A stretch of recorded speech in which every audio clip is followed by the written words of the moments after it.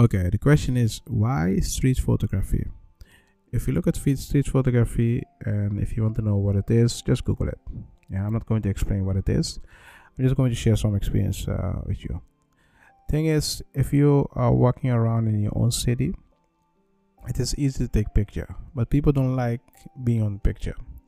And if you're on vacation, sometimes in a tourist city, it's also easy to take picture. People like that. They want to be with you on the picture, so it's easy.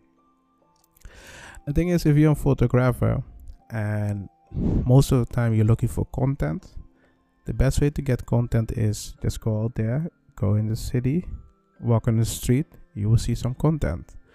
Sometimes in a busy city, there's a lot of things happen. And most of the time when you capture those moments, you have a story in your picture, or if you're a videographer, in your video. And what you need to keep in mind is that most of the time when you create a picture, think about a story. Don't make it complicated. Don't think about, oh, I need to do this. No. Just take pictures. In post-production, you will choose which picture is the best. And most of the time when you see something happen, just take a picture of it. When you see something where you be like, wow, okay, take a picture of it. But sometimes it's something that where sometimes it's something that is just normal for you. For you it can be normal. For someone else that look at the picture from the other side of the screen, it'll be like, hey, I never saw this before. I never think about this situation before. So some normal situation, things that happen every day, take a picture of it. Why is that? If you're planning to sell those pictures online, most of the time companies are looking for things that are normal in their city. And if you take a picture of someone and you have a model release from someone that does the same thing every day, it can help you a lot, because it can help companies that are looking for stories of people that are working in the city or contribute to the city, or people that are poor there on the street. Maybe you can help them say, okay, you know what, you help me, I help you, you sign this model release, I pay for you this, and you take a picture of the person. Because most of the time, every people, every person, every building, everything has a story to tell. But the question is, how are you going to tell the story with your camera? And most people think when they are walking on the street that they need to have a good camera in order to take a picture. No, you don't. Yeah, you can use your phone, you can use whatever you want, just take a picture. If you don't do anything, you have nothing. In post-production, you can do a lot. You can edit the picture whatever you want, make it darker, make it lighter, doesn't matter. But what matters is try to put a story in it. Yeah, because if you create a picture with your phone, you have a small lens. I'm going to tell you a little bit about the difference between the phone and the camera. If you have a phone and you have a digital camera, DSLR, yeah, most people don't realize it's a phone. It has a good camera, but this focus or the sensor in it's really small. While in a normal camera, the sensor, they have a lot of sensor, or sometimes it's big, and that's why most of the time DSLR is good, but the phone is not that good. But if you take a picture when there is a sunny day and the light is, let's say you take it here in the shadow, so he is building, the building creates a shadow, and you are standing in the shadow and taking a picture, it's beautiful. Why is that? Because the light conditions are good. But if you have a DSLR camera and you have a really bad lighting condition, you can fix it. You can fix it or in the DSLR, so in the camera itself, or in post-production. Thing is, if you have a phone and the condition is not good, you can also fix it in post-production. So in post-production. It's that simple. And what you need to keep in mind is when you're on the street out there, there's a lot of stories, especially between 6:30 and 9. It's called rush hour. During rush hour, a lot of things are happening. People go to work, people sell things. So during the rush hour, a lot of things happen. And Also in the evening, when you look at 4 p.m. until I think it was 7:30 or 6:30. Yeah, that's rush hour. Also, when people go home, people go do grocery or whatever, a lot of things happen at this moment. You have the sunset in most country, and here before this you have the sunrise. It depends where you are.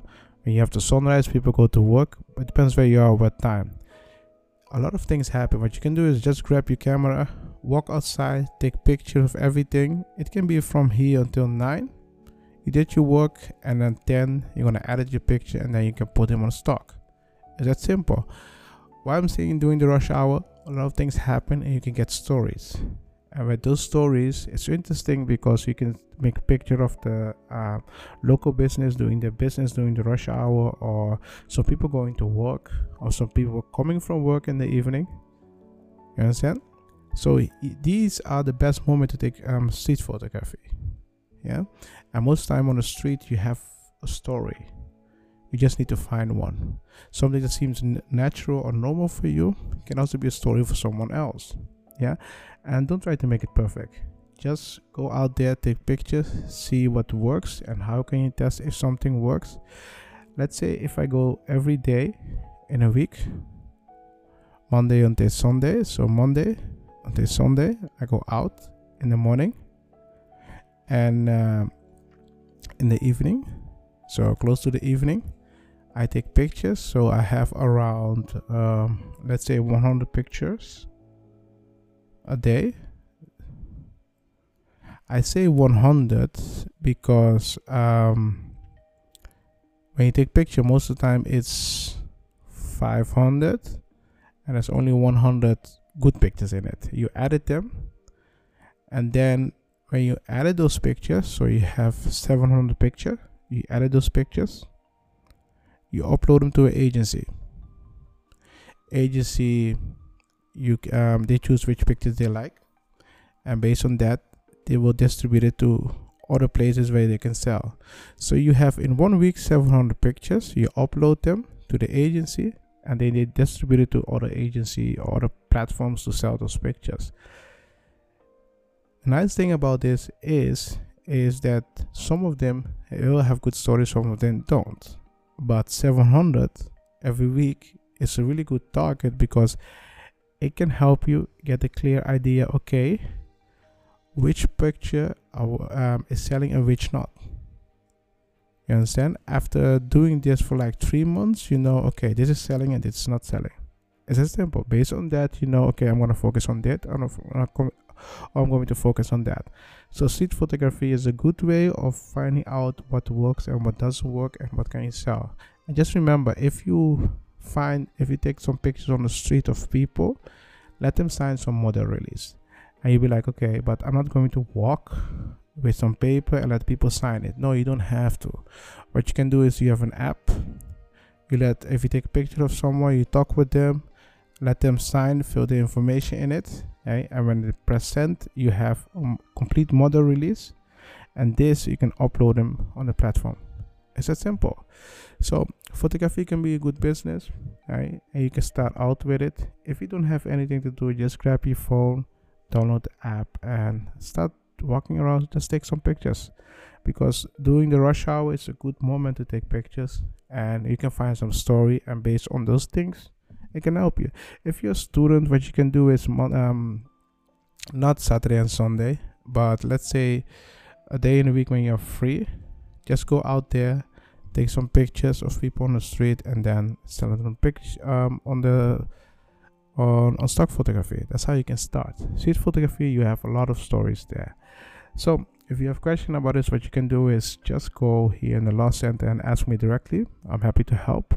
If you have legal issue with copyright or other stuff, if you think about photography, feel free to join our legal session. It's free. During the legal session, I will try to help you and advise you as best as I could.